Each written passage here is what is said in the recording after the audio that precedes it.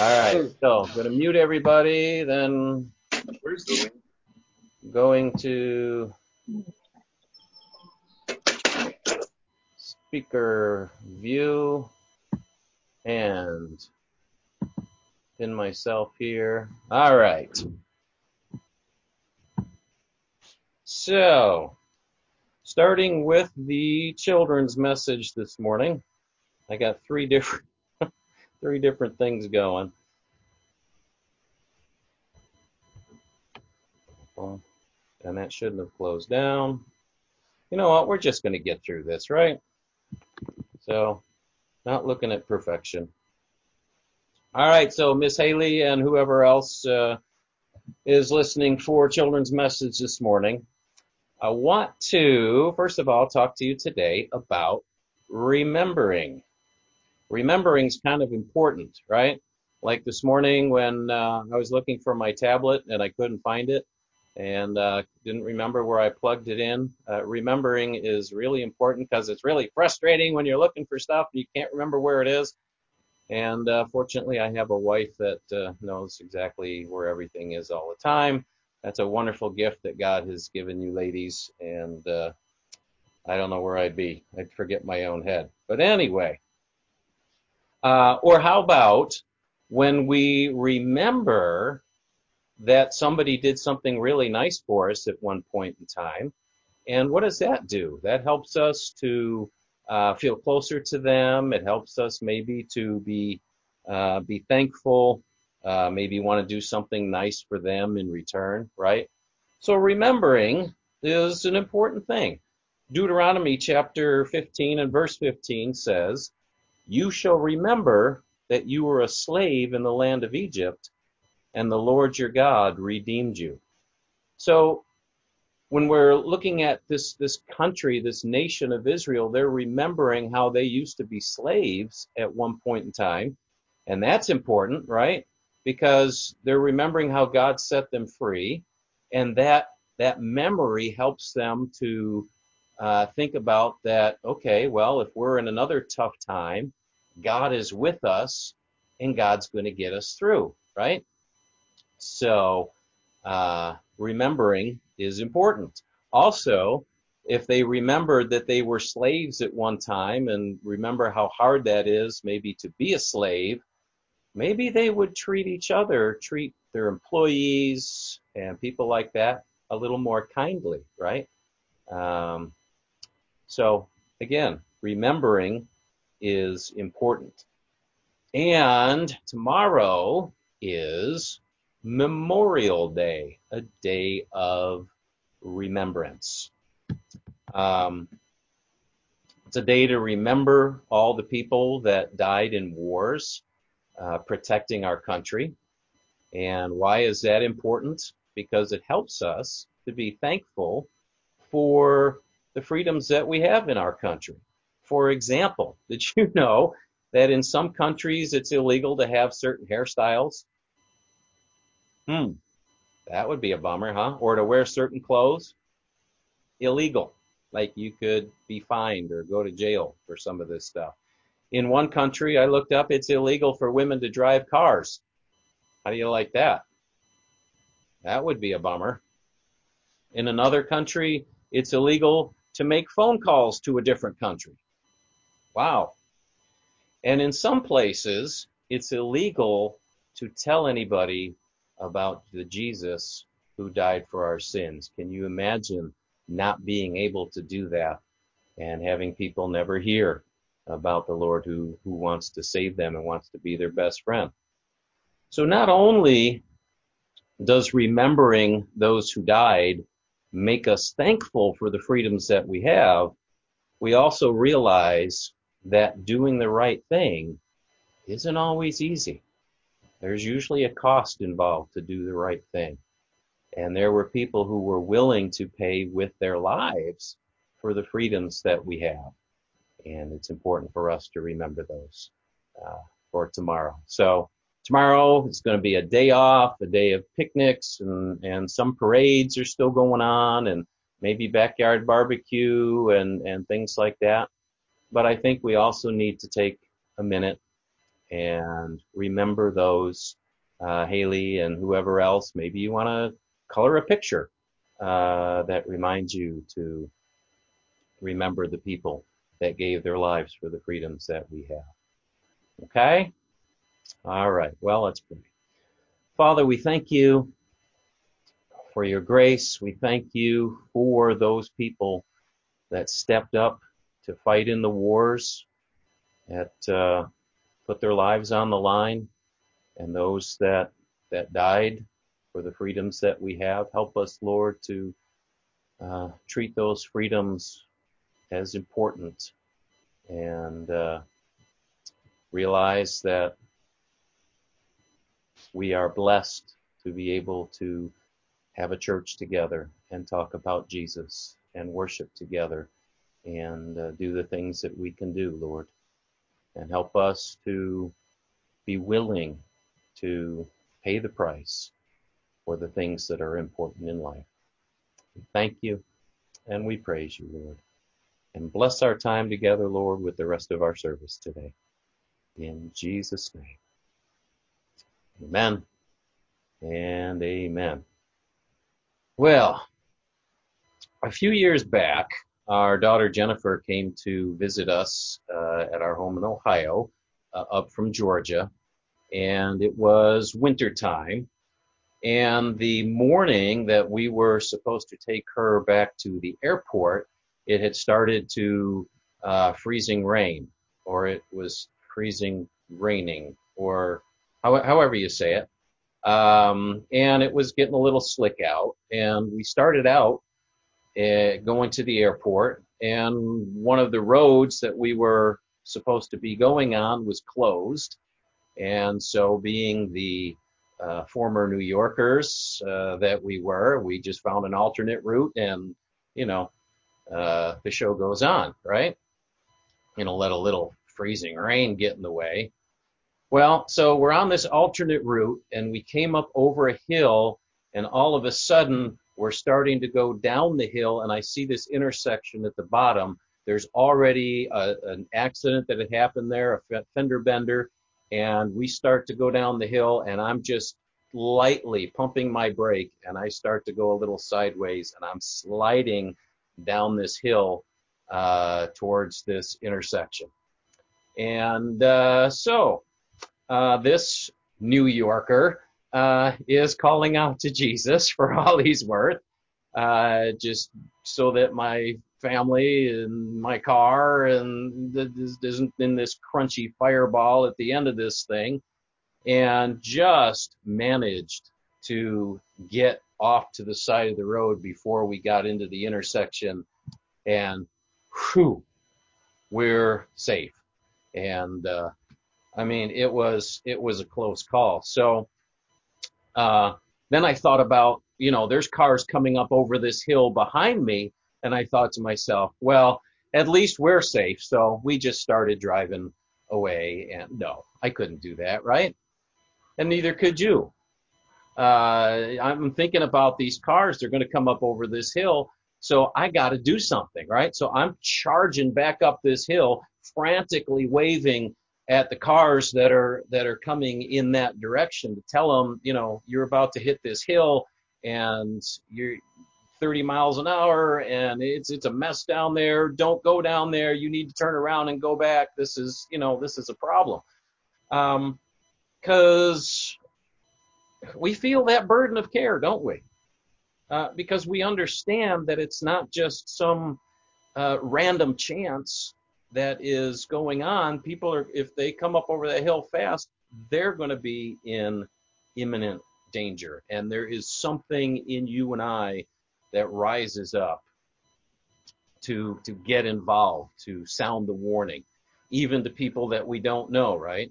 So that we can help people to avoid tragedy, regardless of whether or not they heed our warning. We still want to put out the warning, right?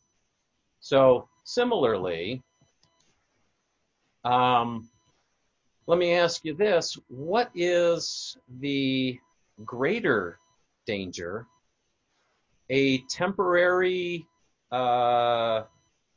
accident, a temporary earthly danger, or a permanent spiritual danger, right? If Jesus himself says that wide is the road that leads to destruction, a place where there is weeping and unquenchable fire and darkness, and many there are that end up there, how is it that many Christians like you and me simply don't feel the need to do much about that? Now, I believe that there's a number of reasons for that, but the one we want to focus on today is that we ourselves may not be absolutely clear on what's going on, absolutely clear that many of our friends and acquaintances are indeed sliding down a slippery hill to disaster. Turn with me, if you will, to John chapter 3, our next section in the Gospel of John. And here we have a conversation between Jesus and Nicodemus, who is a Pharisee. Now, as we've said before, the Pharisees were kind of the religious elite at the time. They had the law down pat. I mean, they didn't just tithe their income. They tithed off of the spices that they had growing on their windowsills. I mean, they did everything to the nth degree. And they not only kept the Ten Commandments, they not only kept what most people saw as the law, they had a lot of other laws and rules and traditions that they added, around 600 of them from what I understand, that they had to keep as Pharisees. Like if you didn't wash your hands before you ate, that you were ceremonially unclean, religiously unclean before God, and you were defiled. So you remember that the Pharisees and the disciples had a little rift over that. So the key is that they were keeping all those rules, and they had things that they could do if they broke one to get things right. But for them, then, it was possible to be absolutely blameless, to be totally righteous before God. Even the Apostle Paul said that when he was a Pharisee, that according to the law, he was blameless. All you had to do was to make sure that you crossed all the T's and dotted all the I's. In other words, they, as Pharisees, they were good enough to go to heaven with honors, really, especially if they compared themselves to other people. And they were held to be examples. They were leaders. They were teachers of God's people. And then Jesus comes on the scene, and he starts showing some signs that he's no ordinary guy. He's maybe a prophet, maybe more than that. He's healing. He's doing miracles. He's also teaching. But in some of the things that he teaches, he's not lining up with the Pharisaical interpretation of Scripture.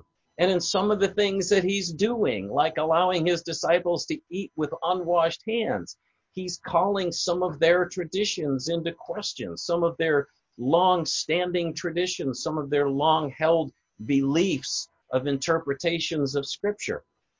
And of course, everybody just loves to have their beliefs challenged, right? No. So especially when Jesus talks to the Pharisees and he says things like, you guys are like whitewashed tombs.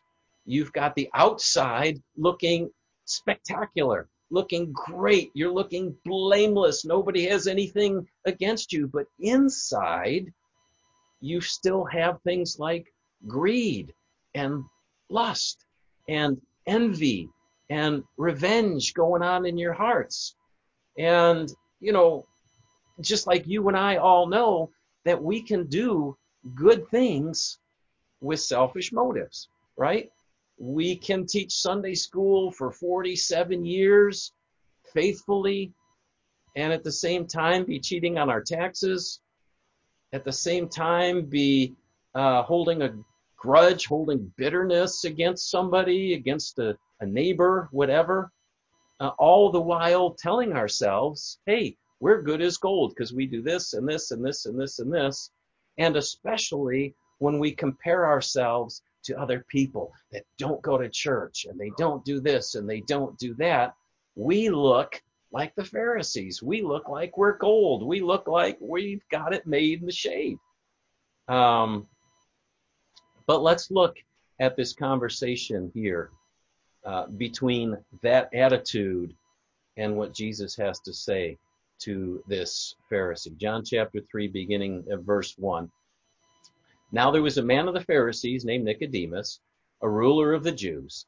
And this man came to Jesus by night and said to him, Rabbi, we know that you're a teacher come from God, for no one can do these signs that you do unless God is with him. And Jesus answered him, Truly, truly, I say to you, unless one is born again, he cannot see the kingdom of God.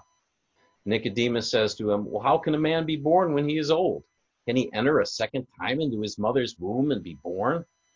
And Jesus answered, Truly, truly, I say to you, unless one is born of water and the Spirit, he cannot enter the kingdom of God. That which is born of flesh is flesh, and that which is born of spirit is spirit.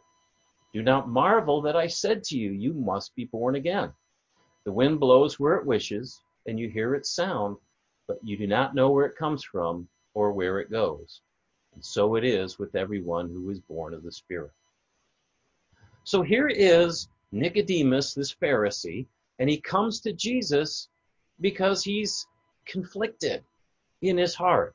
If any of you have seen that in that series, The Chosen, that we've been talking about, I think they capture it really, really well. This older Pharisee who's been teaching, who's been reverenced for his knowledge of the Scriptures, he's conflicted. He comes to Jesus. He sees what he's been doing. He sees the miracles, but he doesn't understand some of what Jesus is doing. So he comes to Jesus, and he comes by night because of his most of his other Pharisee buddies. Again, they don't like to be challenged. They've already written Jesus off. And he says to Jesus, Rabbi, or teacher, we know that you're a teacher come from God, for no one can do these signs that you do unless God is with him. And you can almost hear Jesus saying, but, right? And Nicodemus say, but I don't understand. What about this? And what about that? And what about the other thing, right? You can just kind of, but Jesus doesn't go there. Jesus doesn't say, but. He cuts right to the chase. And he says, truly, truly, I say to you, unless one is born again, he cannot see the kingdom of God. Ba-bam, right? Mic drop. Jesus bypasses all of the questions and all of this and all that and goes right to the heart of the issue. Beyond Nicodemus, beyond the Pharisees, he is speaking about the universal human condition. Or as Paul said it this way in Romans 3:23, all have sinned and fallen short of the glory of God.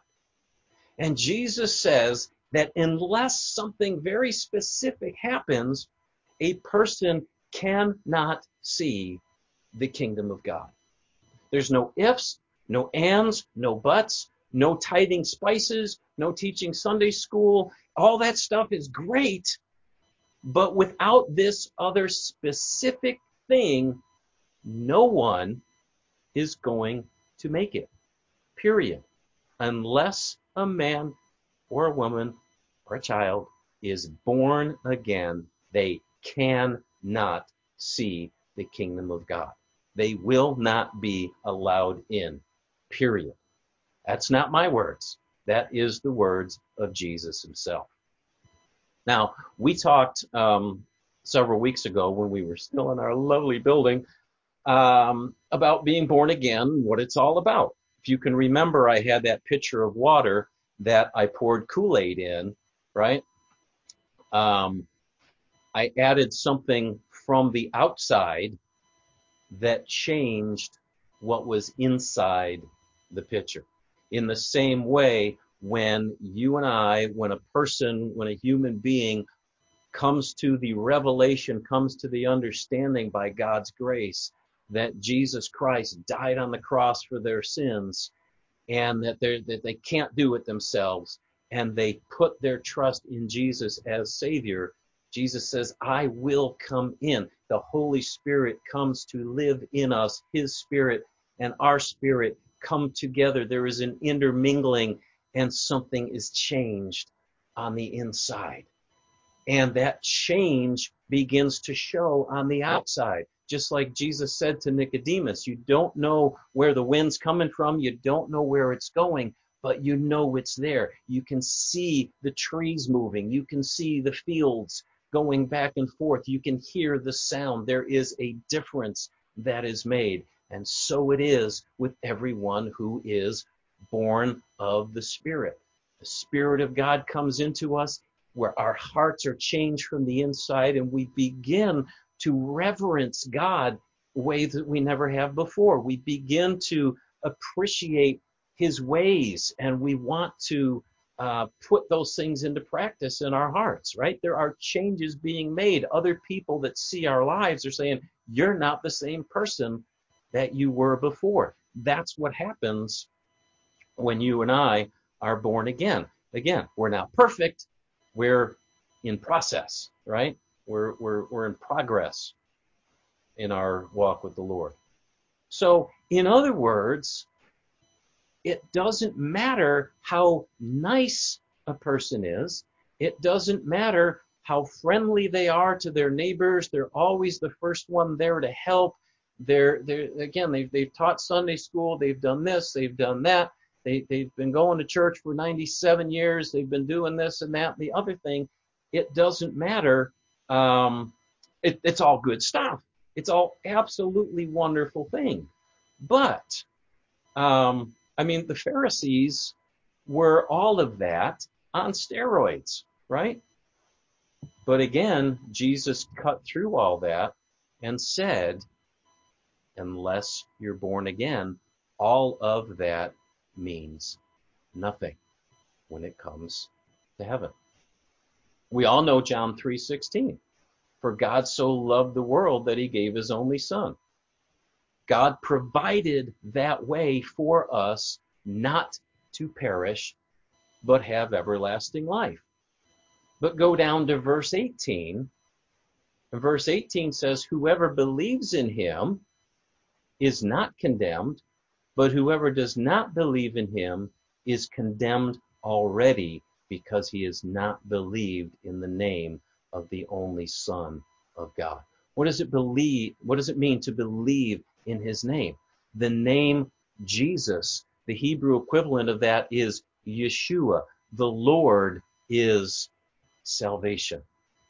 In other words, to believe in that name means we are believing that Jesus died for our sins. We are believing that he provided for our salvation, that we can't do it on our own. But all of our good works and all the good things that we might do, and compared to other people, it's all for naught. Jesus Christ had to save us. So to believe in that name is to believe that he is our Savior and our only Savior. And the scripture says then, whoever does not believe, and consequently by believing be born again, is condemned already. You and I, as human beings, we start out condemned. Anyone who has not been born again, according to Jesus, according to the scripture, is condemned already. They are on that slippery downhill slope towards spiritual, eternal disaster. And I think you and I need to get that concept. We need to meditate on that. We need to think about our nice neighbor and our nice coworker. And not that we, bust in like a bull in a china shop and hit them over the head with the Bible, because they're not Pharisees. They're not, thinking that they know it all or whatever. But to begin to build relationships with people out of the same love that God had when he gave his son. It's like my neighbor, if I don't do something, if I don't share something, if I don't, be that light to the world, they are not going to make it. They are standing in condemnation, and I have an opportunity to warn them, to flag them down, to let them know what's up ahead, but more importantly, to let them know about a Savior who died for them, to let them know about this opportunity that God has given everybody out of his love for them to make it to heaven, to come into a relationship with him, to not perish, but have everlasting life. So, what does it take? For some people, it might take, that kind of, but for others, it's starting a relationship, starting respectful dialogue, not debates, not getting people into arguments, not getting on Facebook and saying, well, you're wrong, and all of that stuff just turns people off. Loving people, serving people, building that relationship so that we have an opportunity to speak with our lives, to speak with our actions, and then to speak with our words, to do what we can to help them to make it, to help them to avoid disaster. Because we don't want to get to heaven someday and go, phew, we made it, and think about the lives that we could have touched along the way. And so the prayer is today that God would burden us for our neighbors, burden us for our coworkers. We're not trying to notch our gun. We're not trying to be, spiritually this or that, but that God would develop in us his heart for the lost. And I can tell you personally that there's times that I have felt that greater, and there are times that I have felt so absorbed in my own life, in my own little world, that, that's down the street. I can't see it from my house, So I think it's perfectly appropriate to say, God, would you burden my heart for others? Would you give me your love for them? Would you give me the kind of love and compassion that causes me to rise up and want to be a good neighbor, a good fellow coworker, not to write somebody off as I don't like the way they act, so I'm just going to avoid them. They're the ones that need it most, right? So God, help me to get beyond myself and to love like you love, so that I can make a difference in the lives of people. We're looking at Memorial Day. We're looking at sacrificing for the greater cause, right? What can be a greater cause than eternity? Amen? So let's do what we can. Let's ask the Lord to touch our hearts for others, and let's get in the battle and do what we can for this world that he's given us to minister to. Amen? Amen. Let's pray. Oh, Father, we do ask you to touch our hearts. God, there's just so much going on in this fast-paced world, and so many potential opportunities, Lord, that sometimes we miss, me included, because I've got too many earthly things going on. But Lord, you've put us here. You've put a message on our hearts. You've put the truth, Lord, in us. So God, we ask you to burden our hearts for our families, our friends, our coworkers, our neighbors, Lord, whoever you would put in our path. Help us to see people like you see them, lost and without a shepherd. Help us, Lord. Let your spirit rise up within us, that spirit of compassion and love, that we will reach out in your love. And God, we leave the results up to you. We know that some people, they're not going to want to hear it. But Lord, help us to realize they're not rejecting us. They're rejecting you. But let us know in our hearts, Lord, that we have lovingly done all that we can to share your love with others. And again, we put the results in your hands. We can't convince anybody of anything, Lord. That's your department. We just reach out in your name and in your love. Help us to do that, Lord, each and every day. Thank you. And we praise you, Lord. In Jesus' name. And everybody said, amen and amen.